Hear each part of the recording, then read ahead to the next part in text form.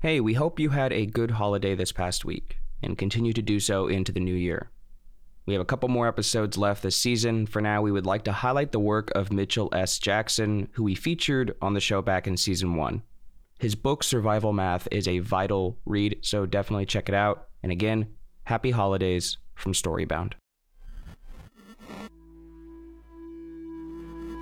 Welcome to Storybound, presented by LitHub Radio and the Podglomerate. I'm your host, Jude Brewer.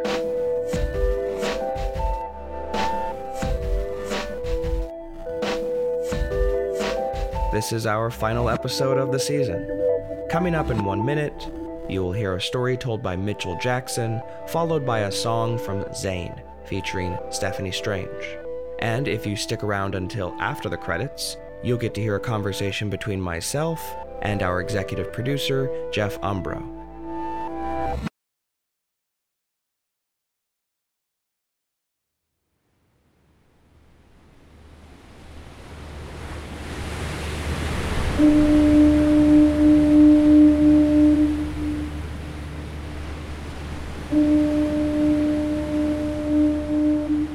My name is Mitchell S. Jackson, and I will be reading the prologue of Survival Math, Notes on an All-American Family.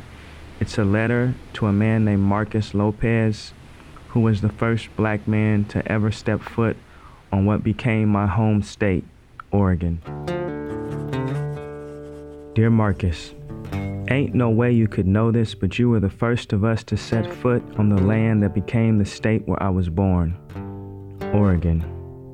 And now here we are, strangers, but not estranged, more like kindred, more like forevermore tethered to terra firma by a death date and a birth date.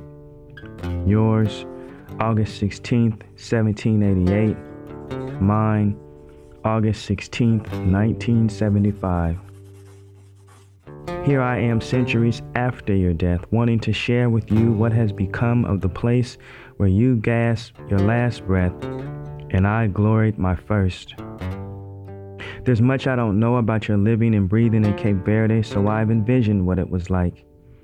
Have pictured you hanging near the ports, burnished, famished, bleary-eyed, proclaiming to anybody with ears that you'd board a ship bound for the new world and change forevermore your fortune.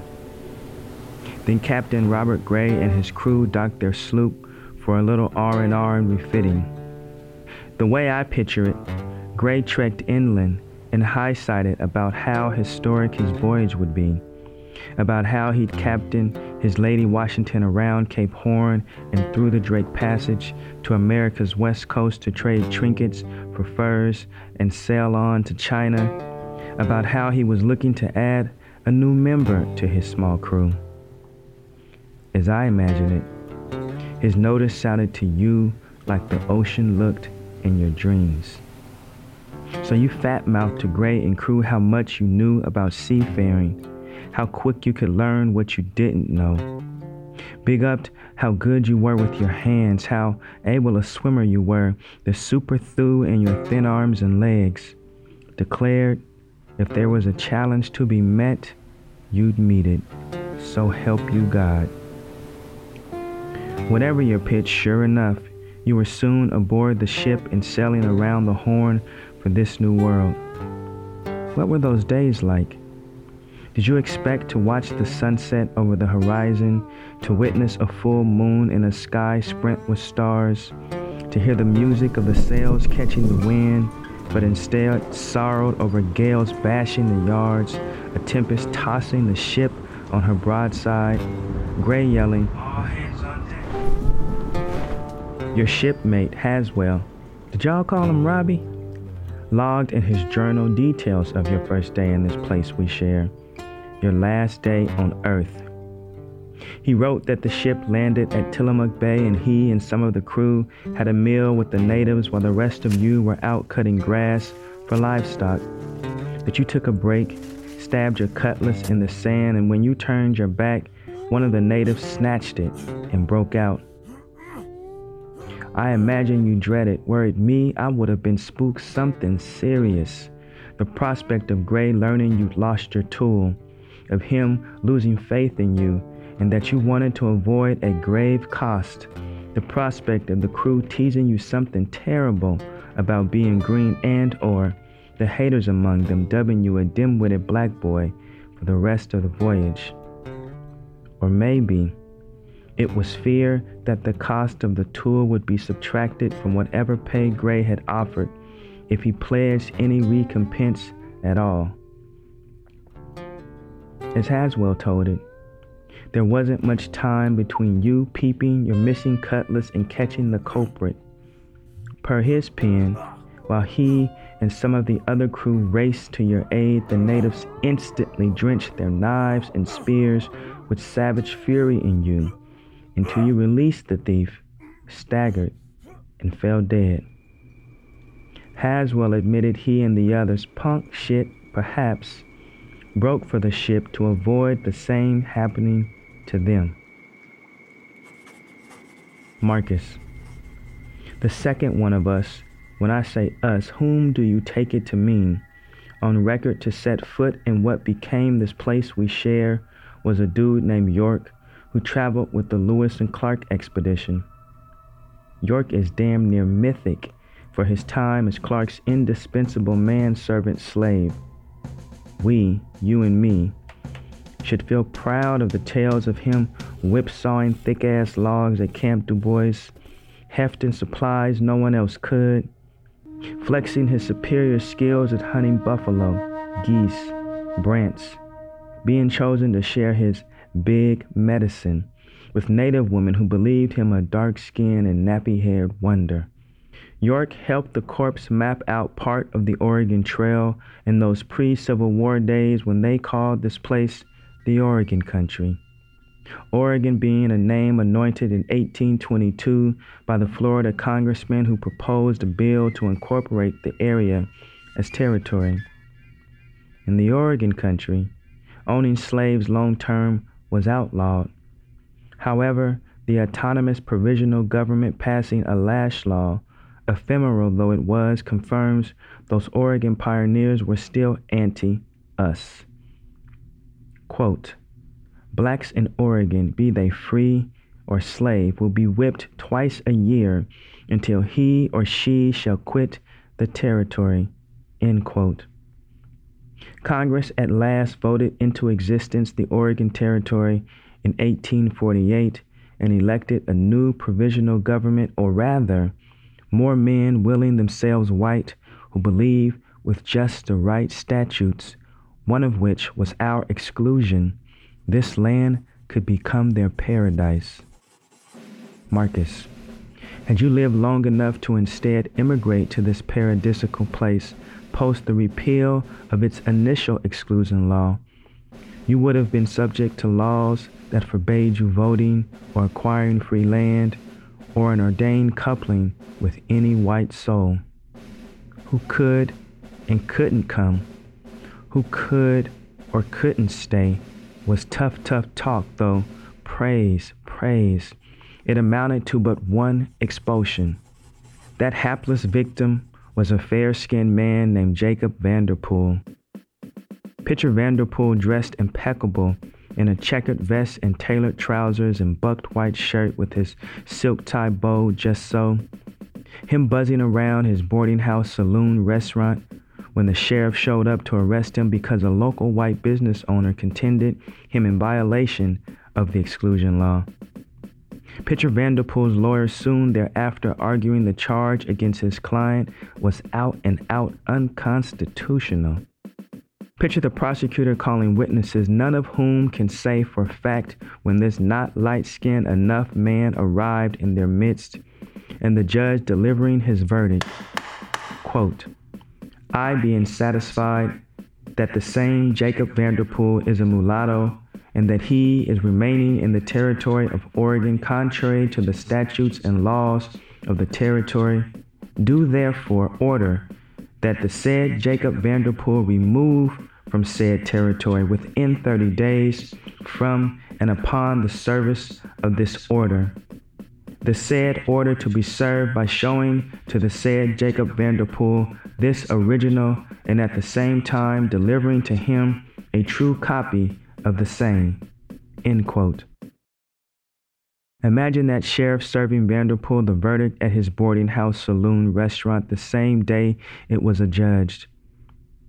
And that judgment quavering in Vanderpool's hand as he read it again and again, and worried over delivering the news to his workers and finding a state, a city, a people that would accept him.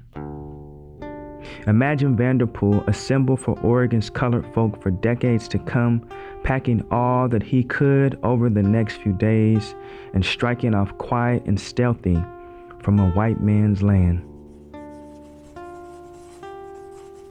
70 or so miles lying between the beach village where you drew your last breath and the curious city where I drew my first. A city birthed with men surnamed Lovejoy and Overton. Fast friends canoeing the Willamette for Oregon City, docked near a well-known grove of trees called the Clearing. In my mind, the men hopped out, swanked inland, turned their hands to visors against a majestic sun, prospect as far as their cerulean, or were they green, eyes could see, and proclaimed to their magnificent God, this should be ours. And the next month, they cleared more land, built structures, laid out plans. Within a year, though, a flood hit and spooked Overton into selling his stake in the claim to a man surnamed Pettygrove. Per the lore, both Lovejoy and Pettygrove wanted to christen the settlement after the New England city they hailed from, and thrice flipped a coppery penny that decided Portland it would be. Portland cityhood preceded Oregon statehood, which Congress granted on Valentine's Day in 1859. Should you have lived into your 90s and tried to settle in this nascent state, you would have discovered how unloved, unwelcome, and unsecured you were, would have found every bit of you opposed by its exclusion law, the lone legislation of its kind for states admitted into the Union. Quote, no free Negro or mulatto not residing in this state at the time of the adoption of this Constitution shall come, reside, or be within this state, or hold any real estate, or make any contracts, or maintain any suit therein. And the Legislative Assembly shall provide by penal laws for the removal by public officers of all such Negroes and mulattoes, and for their effectual exclusion from the state, and for the punishment of persons who shall bring them into the state, or employ or harbor them. End quote. In the history of Oregon, our folks have numbered most years less than 5% of its residents, so it shouldn't be no big old surprise that in the 1920s, the second coming of the KKK flourished in this blanched state and its cities. Here's proof. One summer night, the Portland Clavern goaded reporters and civic leaders to a meeting into a hotel with the cryptic message, learn something to your advantage. Once the invited guests arrived, Klan members ushered them out of the hotel and into cars that chauffeured them to a secret throne room, where reporters with box cameras and pens and notepads and a pair of Klansmen in full regalia awaited them. That evening, the Klan argued they weren't a hate group, that they'd be a powerful ally to the friends of law and order. To close the meeting, the King Kleagle, a Southern transplant who believed the state a monolithic promised land for his ilk, offered an ominous warning, quote, respect for the law and the working of a small army of unofficial detectives who will work with the constitutional law are the marks of the Klan character. There are some cases, of course, in which we will have to take everything into our hands. Some crimes are not punishable under existing laws, but criminals should be punished, end quote. The next day, the papers ran a photo that featured the exalted Cyclops and King Kleagle in their gleaming white glory suits beside dark-suited attendees, which included the chief and captain of police, a sheriff, the U.S. District Attorney and State District Attorney, reps for the Justice Department and National Safety Council, even the mayor. The winter of 1922, the Klan held its first public meeting and lured thousands of curious Portlanders into the municipal auditorium for a keynote speech titled "The Truth About the Invisible Empire, Knights of the Ku Klux Klan." Marcus. While the Klan flourished in the 1920s, so did we. Much credit due to the Golden West Hotel, the nexus of our social life in the city, which ain't me in the least dismissing the Freeman Secondhand Store, Rutherford Haberdashery, Barbershop, Cigar and Confectionery Store, or the Egyptian Theater, despite folks who look like us being forced to sit in the balcony no matter how many seats sat empty below us. A couple of decades later, the city's infinitesimal black community boasted activists like Otto and Verdell Rutherford, who from the 40s to the 60s turned their living room into a virtual mimeograph factory for the NAACP. It also included members of the NACW, who once protested for the hiring of black postal workers. It came to include indefatigable members of the National Urban League and the Black United Front. And best believe we needed every single one of them. Back then, Portland was a place where one of us might be searching for a Sunday brunch or dinner spot, or be confronted by a whites only or we cater to white only trade sign. Sentiments we hoped we'd escape. In this state, in this city, there ain't no escaping the gray.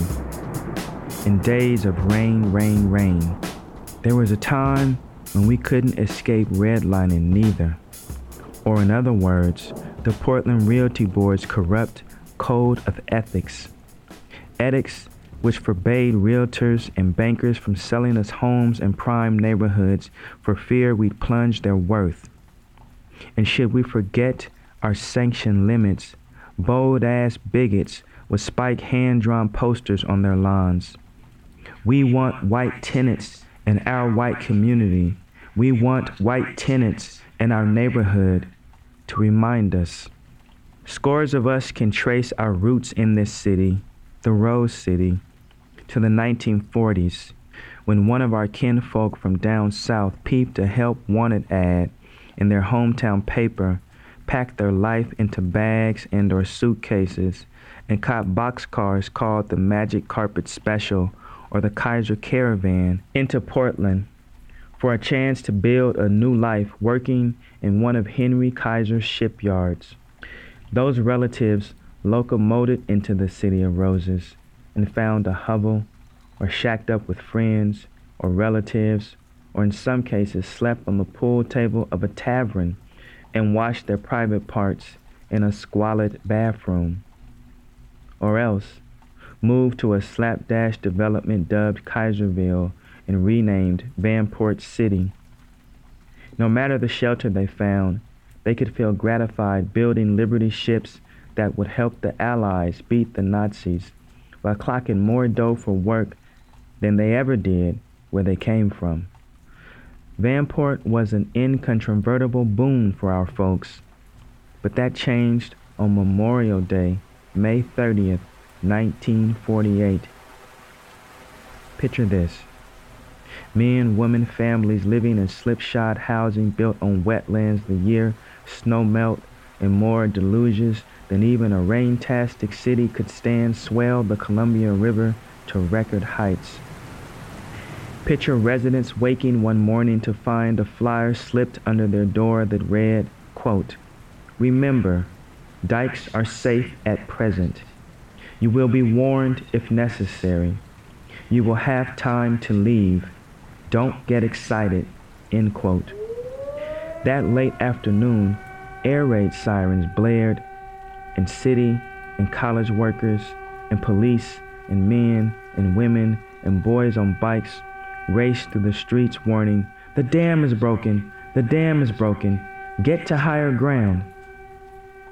Picture men in sport coats and fedoras humping trunks on their backs, and mothers in long print dresses toting shirtless diapered babies or armloads of hangered clothes, all fleeing for higher ground.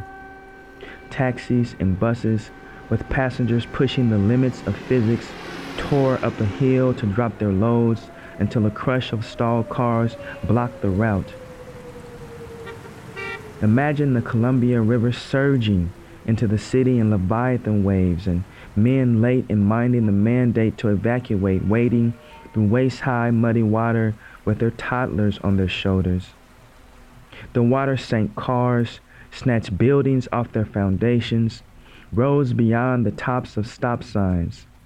Dozens gathered along an avenue and gawked at the scene below, at couples stranded on their roofs, men in powerboats breaking through windows for rescues, inconsolable housewives crying, "We lost everything."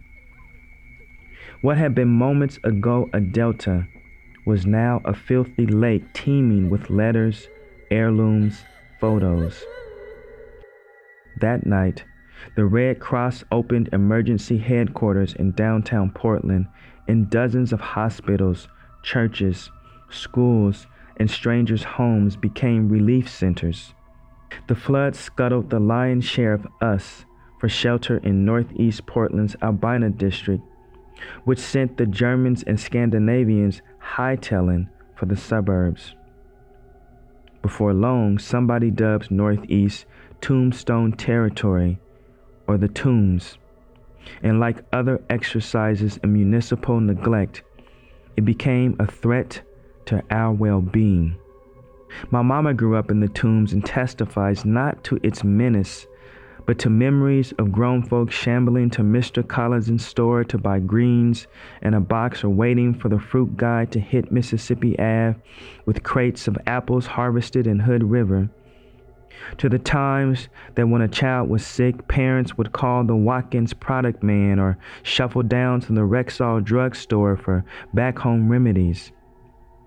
Mom recalls my great-grandmama shuttling her and her uncle brothers and aunt sisters to the Lloyd Center Mall to pick out a winter coat. She reminisces about the days or weekends she and a dusky crew would skip down to the community center for a class on crocheting or knitting or cooking or quilting, for lessons on how to swim or weave a gimp. Circa the time Mom was rocking pigtails and traipsing the craft classes, the Cotton Club was the hot spot for grown folks. Marcus, you would have had to live lifetimes for the chance to pick your Afro-Planetary, don loud polyester pants and a ruffle or puff sleeve shirt, and escort your main squeeze down to the club. You might spend the night puffing menthols and ordering libations while you watch the live show of an act you'd seen on American Bandstand or Soul Train.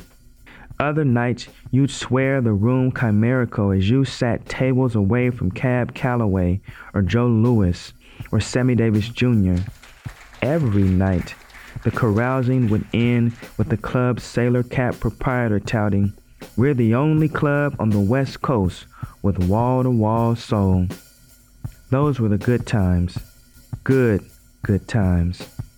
But since there ain't never been such a thing as celebration enough to null our plight, we rioted in 67, set firebombs in 69.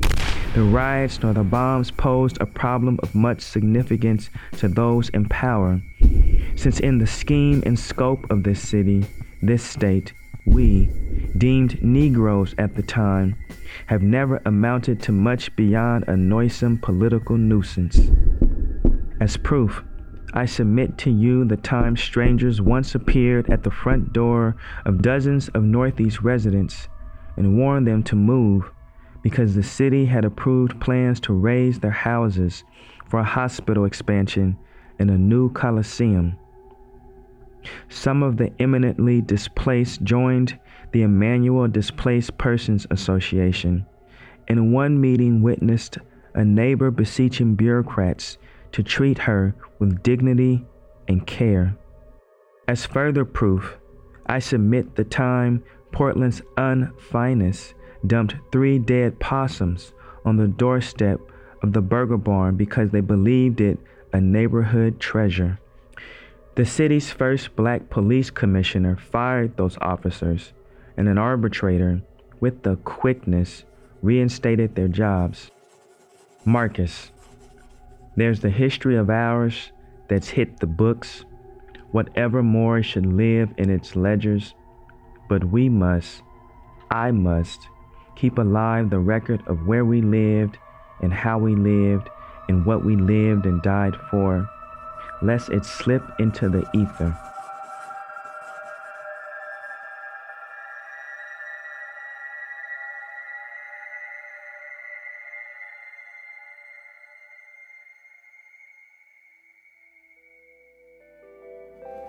You are listening to Storybound.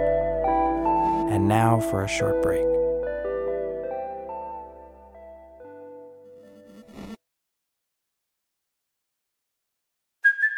Hey, it's Kaylee Cuoco for Priceline. Ready to go to your happy place for a happy price? Well, why didn't you say so? Just download the Priceline app right now and save up to 60% on hotels. So whether it's Cousin Kevin's Kazoo Concert in Kansas City, go Kevin, or Becky's Bachelorette Bash in Bermuda, you never have to miss a trip ever again. So download the Priceline app today. Your savings are waiting. Go to your happy place for a happy price. Go to your happy price, Priceline.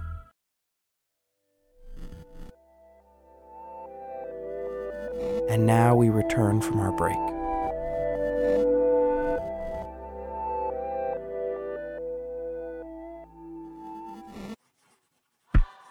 If it's cool with you, I'd like to skip ahead to when I was a wee bit, to the umpteen days I spent decked in a purple robe belting "Going Up a Yonder" as part of the youth choir of First AME Zion, the oldest African Methodist church in the state. In those days, my great-grandmother or great-aunt or some other born-again relative would drag my brothers and cousins and brother cousins and sister cousins and me to what felt like a year-long Sunday service or a night-long Sunday service or a holiday service or revival. When service would end, we'd gather in a church hall and gobble our paper plates soaked through with collard green juice or chicken grease, mountainous church dinners. What I want to tell you about is the one year I played Little League Baseball at Peninsula Park. I couldn't hit a fastball for shit. Where Saturdays they held games on several diamonds, where 4-on-4 battles turned the hoop courts across the park into a chain net symphony. Kids my age swam in the park's pool until the whites of our eyes turned devil red, or else our aquatic fun was cut short because somebody's baby brother or sister or cousin pissed or shat in the shallow end. Those days included skipping an afternoon to Union Ave, later named MLK Jr. Boulevard, with the coins or loose bills I haggled out of an adult or mined from the bottom of my mama's purse or collected from a couch or change jar to cop hot food or candy from Johnny's and Lenny's convenience store.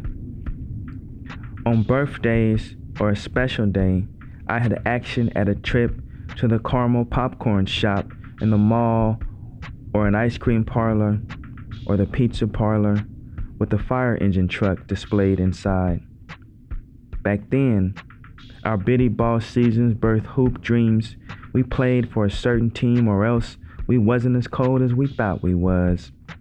Reveries that, if they didn't flame out all too soon, meant balling in spring tournaments held hours elsewhere and spending whole summers practicing in Irving Park. Most of the hoopers I know spent part of their summers working for a nonprofit that serviced at-risk youth, or all of it being one. Coming of age in this place meant feeling as though I toured damn near every elementary school in Northeast. Not because I wanted to, but because there was often something or other that made the rent impossible for my mama or whoever else to pay. It meant attending a few middle schools and a couple of high schools, catching a public bus to school and standing at an uncovered bus stop on an ultra-drenched day with the frail hope somebody I knew would ride by and swoop. The day after my 13th birthday, a carload of Bloods murdered Ray Ray Winston, the city's inaugural gang homicide. Reporters interviewed Ray Ray's mama the next day, broadcasted her standing outside the projects in a shower cap and black jacket with a microphone punched at her shoulder. Ray Ray was well loved by everybody, she explained. He didn't mess with nobody.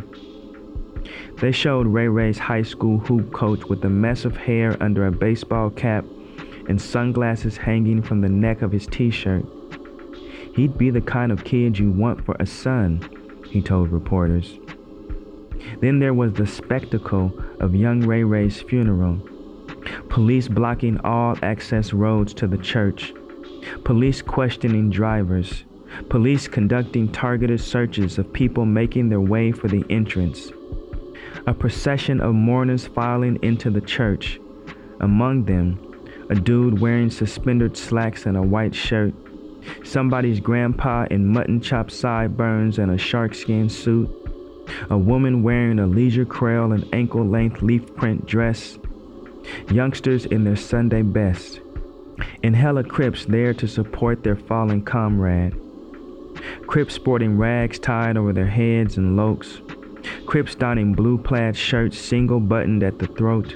Crips wearing sweatshirts with the words R.I.P. Ray Ray Loke, CVC ironed on the back.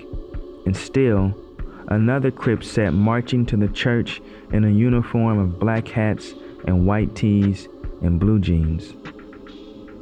Ray Ray's death heralded the hour being my cohorts and the hardheads who succeeded us, enduring love affair with colors, served as proof we'd become mortal threats to each other.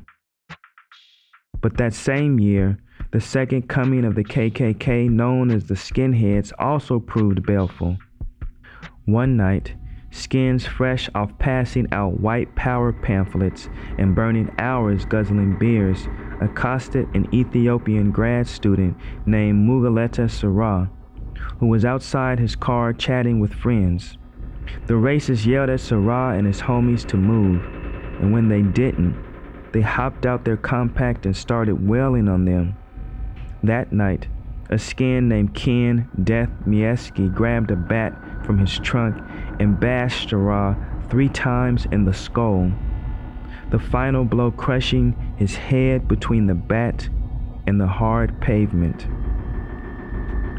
Sarah was murdered in southeast Portland, but the nexus of our life and death for a few decades more was northeast Portland, what we rechristened the NEP, or the town.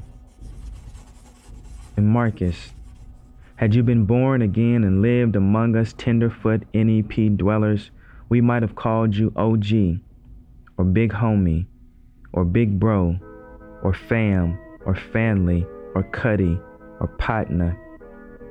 The town featured no poverty of dudes disposed to fray.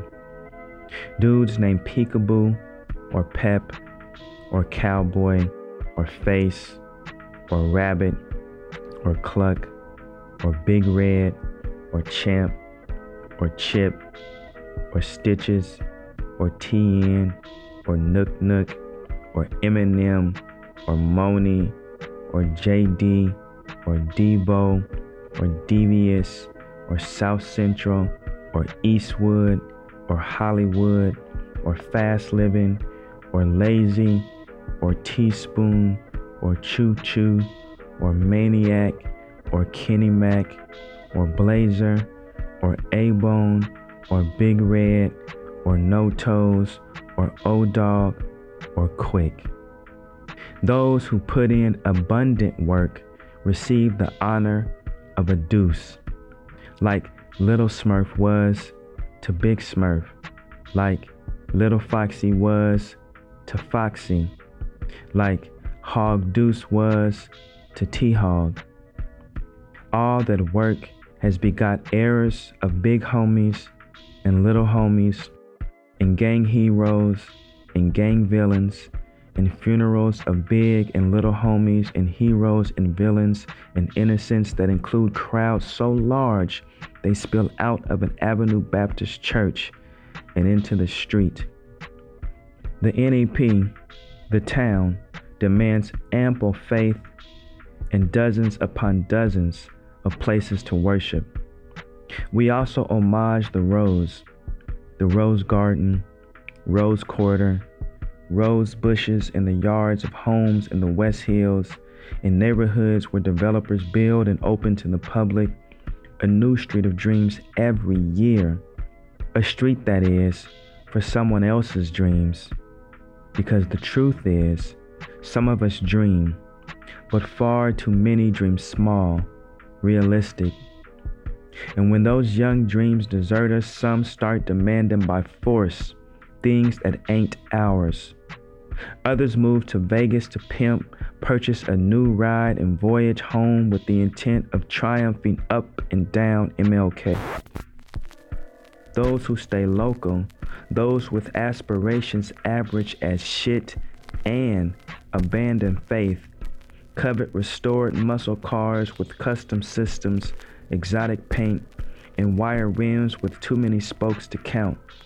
Others, oh boy was this me, cop a sack from a big homie, a pre-cooked and acetone cut underweighed dope sack, and stand on a street grown folk warned us off of, failing or going or Gattenbine or Skidmore or Mallory or Rodney or Church or Roselawn.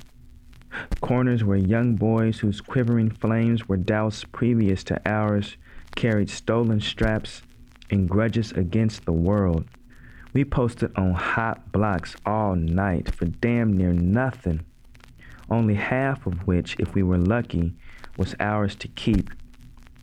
That was our cosmos.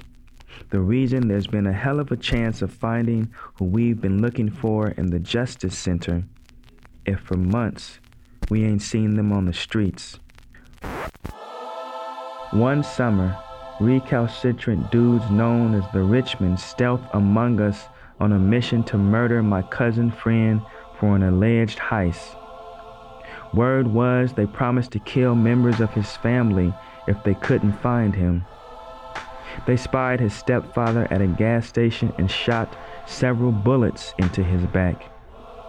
They later found my cousin friend's car outside the house of a girl who just celebrated her 21st birthday. They surrounded and fired more than 50 bullets into the house, killing her. Not too long after, they broke into the apartment of my cousin friend's biological father and beat him for his son's whereabouts. When he wouldn't or couldn't reveal it, they shot him in the leg and groin, put a picture of my cousin friend in his hand, and shot him one last time in the head. And I've told you this because I need you to know that the NEP and what's happened in it is as much a part of Oregon, of Portland, Oregon, as pioneers and a copper penny in the Street of Dreams. But I've been away some years, and denizens of the old NEP have been pushed to the city's periphery, out to a place we call the Numbers. Now the Rose City, home, may damn well be a new city, one whose inheritors post placards that read, "Keep Portland weird," or "Keep Oregon weird," and tacit, so tacit, charge all those that ain't them with translation. Marcus, I'll close soon, but before I do, I must tell you about a not so long ago day I cruised the arteries of this new city, Alberta, Mississippi, Williams Ave. Saw on Alberta a staffing company in a yoga studio, and restaurant bars. Saw cheery citizens lunching on a patio under the shade of tall trees, and a vacant lot transformed into a scaled metropolis of food trucks. There was a clothing store, and a bike shop, and a sticker shop, and a donut shop, and a place that fixes guitars. That day I rode up and down Mississippi and saw a tattoo shop, and a tea shop, and an art gallery, and a bookstore. Witnessed a shabby dude, the lone brown face for blocks in any direction, flitting to destination somewhere. Saw a cafe that sells crepes and a boutique that hawks high-end glasses. While wheeling the wide berth of an interminable-ass bike lane, I peeped a dude on a mountain bike in khakis and an Oxford shirt, and a woman tattooed in plural on a cruiser. Every few feet, or so it seemed, construction crews were erecting odes to privilege. On Williams Ave, I beheld more miles of bike lanes and bike shops and bikers and the bike bar. There was an Art Deco hospital building under construction, and a bakery, and a hair studio, and a Pilates studio, and yet another damn yoga studio. There was a mother pushing a hooded stroller, and a couple traipsing the sidewalk hand in hand as if this world would never fail them. But what I didn't see on Williams Ave was a single black face any which way my head turned. Our absence made me question whether this new city is the yield of what they've sown or what we've reaped. It made me wonder if it's our just due from surrendering our hope too soon, or dreaming pragmatic, or mashing on somebody's baby girl all winter to glory new wheels down MLK in majestic summer brilliance, or being enchanted with colors, or transforming from one gang to the other, or copping a dope sack on consignment from a head start on prison big homing, and posting all night on a dim side street for a few bucks, if even a buck, of profit, or seizing with a strap what don't belong to us, or flouting a second or third strike, and revolving to prison to serve a mandatory minimum stretch.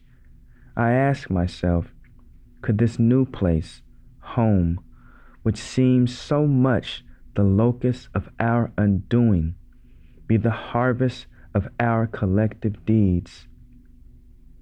The answer is yes. But the answer is also that you and me and the generations between and beyond us must refuse assuming the greatest weight for what this place has become. Because if these centuries attest to anything, it's to the incontrovertible truth that this ain't our Eden and won't be, for that was never their intent until Mitch, aka the Lil Homie.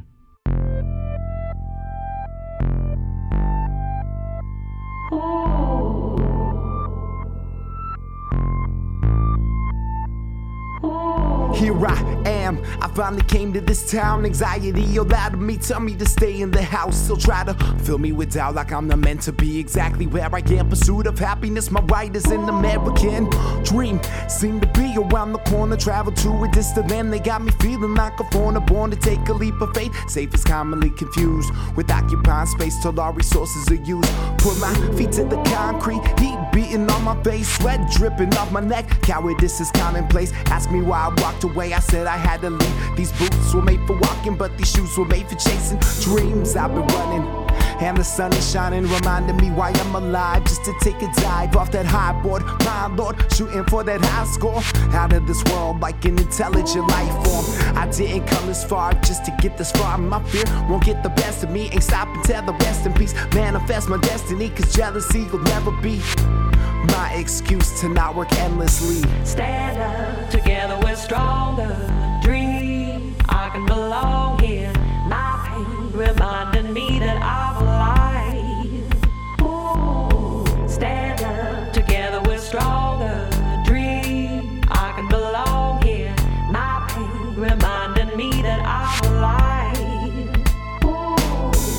be lying like hell if I said I didn't love it. The rush in your gut, the chance that it could all be rubbish. Ain't never done it just to say that I did, cause it's the only thing I wanted growing up as a kid.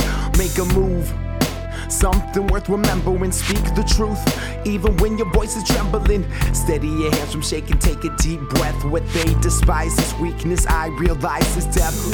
It's the weird ones that change the world, it's been proven. There's a special type of genius in the ones they call stupid. I see the beauty in your flaws, some would call hideous. It's not that I don't see evil or act oblivious, I just choose not to make it my focus, because too often it can seem so hopeless. So find the chance to embrace it, face it, leave enemies wasted, taking what you've created and appreciate where you made it, that's all. Stand up, together we're stronger. Dream, I can belong here. My pain reminding me that I'm alive. Stand up, together we're stronger. Dream, I can belong here. My pain reminding me that I'm alive.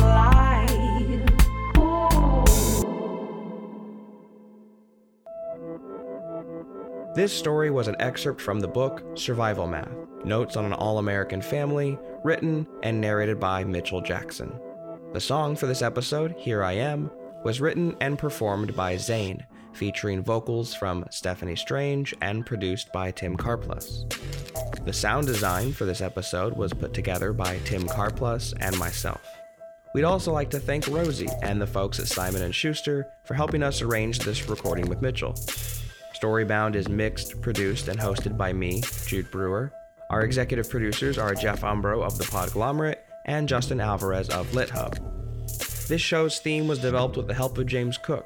You can find his music under the name Grain Table.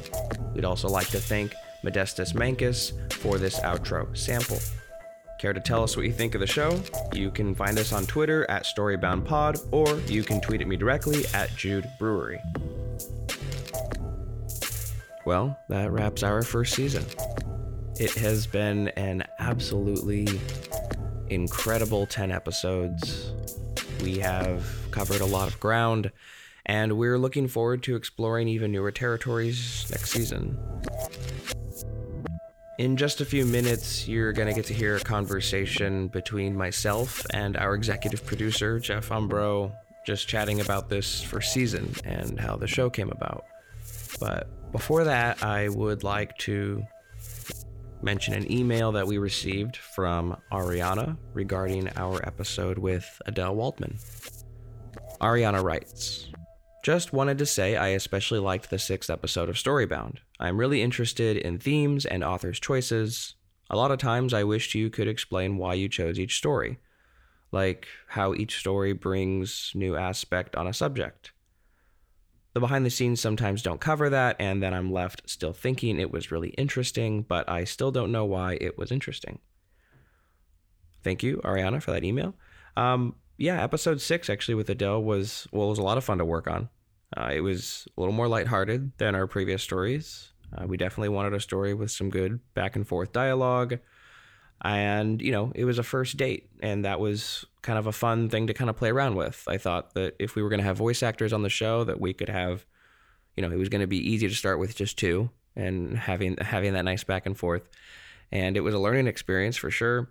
I enjoyed, getting to direct them in the studio. That was interesting.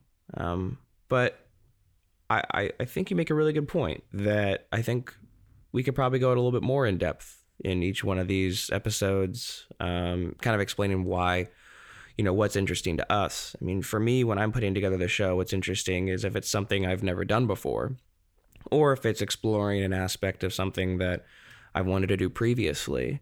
But that is definitely something we want to keep in mind for this next season. We have kind of, more plans of wanting to kind of expand our behind the scenes section of each episode. It was really something that was sort of kind of thought of last minute. We hadn't originally thought of doing anything behind the scenes, but as we were getting closer to winding down, getting closer to the first season premiering, I started reaching out to some of the musicians, a couple of the authors, and was just like, hey, maybe you would want to sit and just chat about what this was like, even working on this show.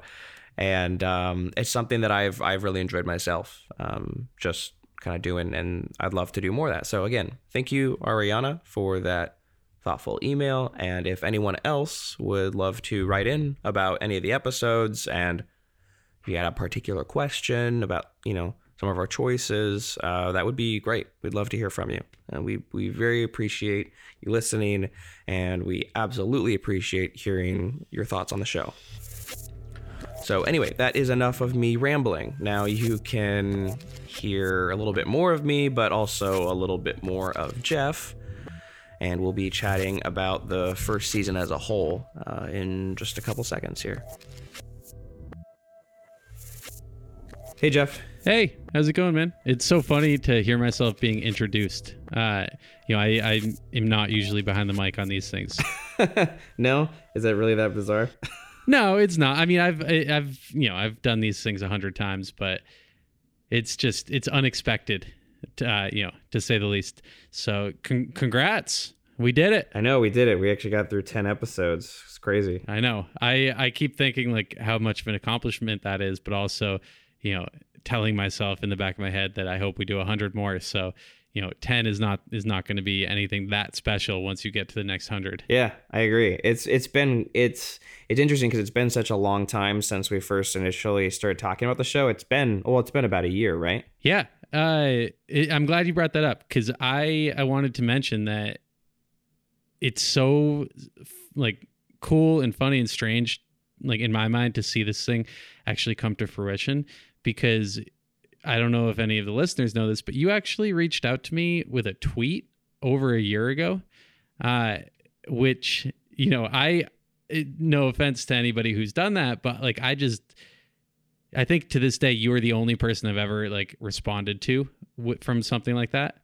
As background, I run a small production company called The Podglomerate. Mm-hmm. We produce, distribute, monetize shows, and we have 15 to 20 shows depending on how you're looking at our catalog, and we have people just reaching out to us constantly with their shows. Most of which are, I'm flattered, but most of them are just shows that, for one reason or another, like are just not a good fit. Sure. I don't know what it was about you, but it stuck out to me. You kind of struck all of my favorite interests, and I'm really glad that I listened to what you had sent me, because now it's turned into this beautiful thing that we've created. Yeah, it's surreal for me, because audio, doing really anything sound design related has been sort of something I fell into in the last few years, but something that I've toyed around with for a really long time, because writing and working in film or theater was generally my thing. So it's really interesting. It's fun for me, because now for this project, it's like I get to call upon so many people that I've met over the years, and we all get to collaborate, and it seems to be this really fun environment. And I've appreciated so much just the level of freedom that you've really allowed us for the season. I feel like we've gotten to experiment a lot in just these first 10 episodes. Yeah, so I was super, super intrigued by the authors that we had on this season, because, we really broke it down. You chose some of the authors, I chose some of the authors, our partners over at LitHub chose some of the authors, and there are a couple people who were on the show that I had never read before or never listened to, and so it was a brand new experience for me. And there's nothing that I like more than,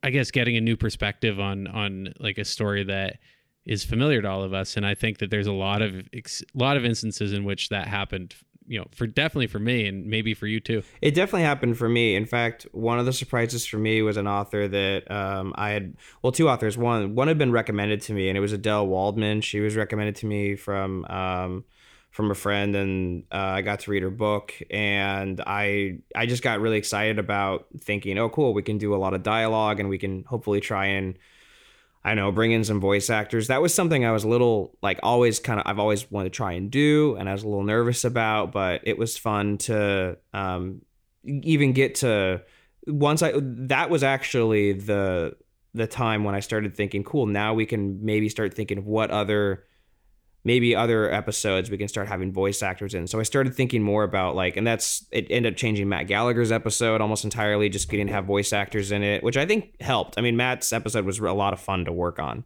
for sure because of that. So yeah, I mean, it blew me away because, I mean, in case the listeners, I don't know if they're aware of like the setup or the structure of how we went about this, but I was behind the scenes in terms of like helping to, make the show available everywhere, setting up the advertising situation, the press and the distribution, the marketing, and helping book some of the authors and everything. But Jude, you were really the one that was in the weeds with everything on the production front. And, I had a note here and there, but like 99% of this was you and your team and the musicians and composers that you were working with. What was that like? Just, living in the worlds of these authors? I mean, aside from like mad scrambling all the time, trying to figure out like a workflow that is decent for myself and not doing like, backtracking a bunch. No, it was phenomenal. I think the best part about it is that really everyone else on who's worked on each one of these episodes really makes me look like I'm doing makes me look like I know what I'm doing a lot more. So when it came to getting the recordings, obviously, then it came down to trying to figure out what musicians would work with which episodes. And I definitely spent a lot of time trying to figure out who would pair well with whom. And sometimes I would actually send an episode, like Jake Whiston, actually, for Lydia's episode, I sent him a couple options because I wasn't really sure. I just know I really wanted to work with him. And he ended up asking me, he's like, do you have any others? I'm just like, he says, he loves literature and he loved the episodes, but he just didn't feel like they were matching kind of what his style of music was. So I ended up sharing him Lydia's episode and he just really connected with it. And so I guess a lot of that was really intuition based and just hoping that the musicians would kind of understand where we're coming from. So, but each episode was very different. I mean, even when it came down to, I would say Nathan Hill's episode, Tim did the score for that. And Tim Karplus, I mean, you can just kind of ask him. You could say, hey, I want to have this sort of feel. What do you have? And he's like, yeah, let me work on it for a little bit. And a couple days will go by and he'll all of a sudden send me a Dropbox link and I'll get to listen to it. And I go, oh, this is perfect. I almost don't have to do really any work at all. It's just a matter of kind of layering in and mixing it. But, and then others, I might have a little bit more of a hands-on approach. Like Matt Gallagher's episode we spent 2 days in the studio, basically scheduling all the voice actors for Matt's episode, Kim Barnes' episode, Adele Waldman's. Like we got everyone in. I just scheduled them on certain times, and I just kind of gave them their lines and directed them, and they all did a really great job. I feel like I learned a lot, especially in retrospect. I feel like there's just. I want to do more of that. I would love to do a lot more voice acting with more episodes in the future. And so then when it came down to putting together Matt Gallagher's episode, it was I was able to put all the dialogue in and then send this almost sort of finished episode off to Colin Hogan, who then she spent a couple days working on the score and then sends it back to me. And it's a lot of really back and forth. I mean, it just takes a lot of communication, and it can get a little hectic if we're trying to juggle several episodes all at once on different schedules. So that I would say I learned a lot about this season. I think, trying to figure out what everybody else's workflow is compared to mine, but it's extremely humbling to have to go through.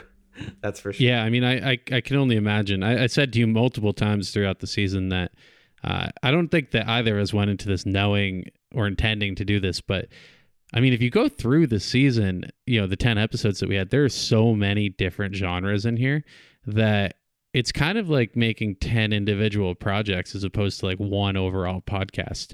And you shined when it came to preparing something unique for every episode. I just said to you the other day, like the Caitlin Doty episode, I was very nervous because that was just like really, really far from like anything that we had attempted to do. And I thought that the episode came out phenomenal. Stephanie Strange's music is kind of haunting, which like really paired well with the story that Caitlin was telling. And, it really like transported me in particular into the story, and I'm sure all of our other listeners. But yeah, I mean, it's you name the scenario, and I think you nailed it. You did a great job, and I can't wait to see what you come up with next.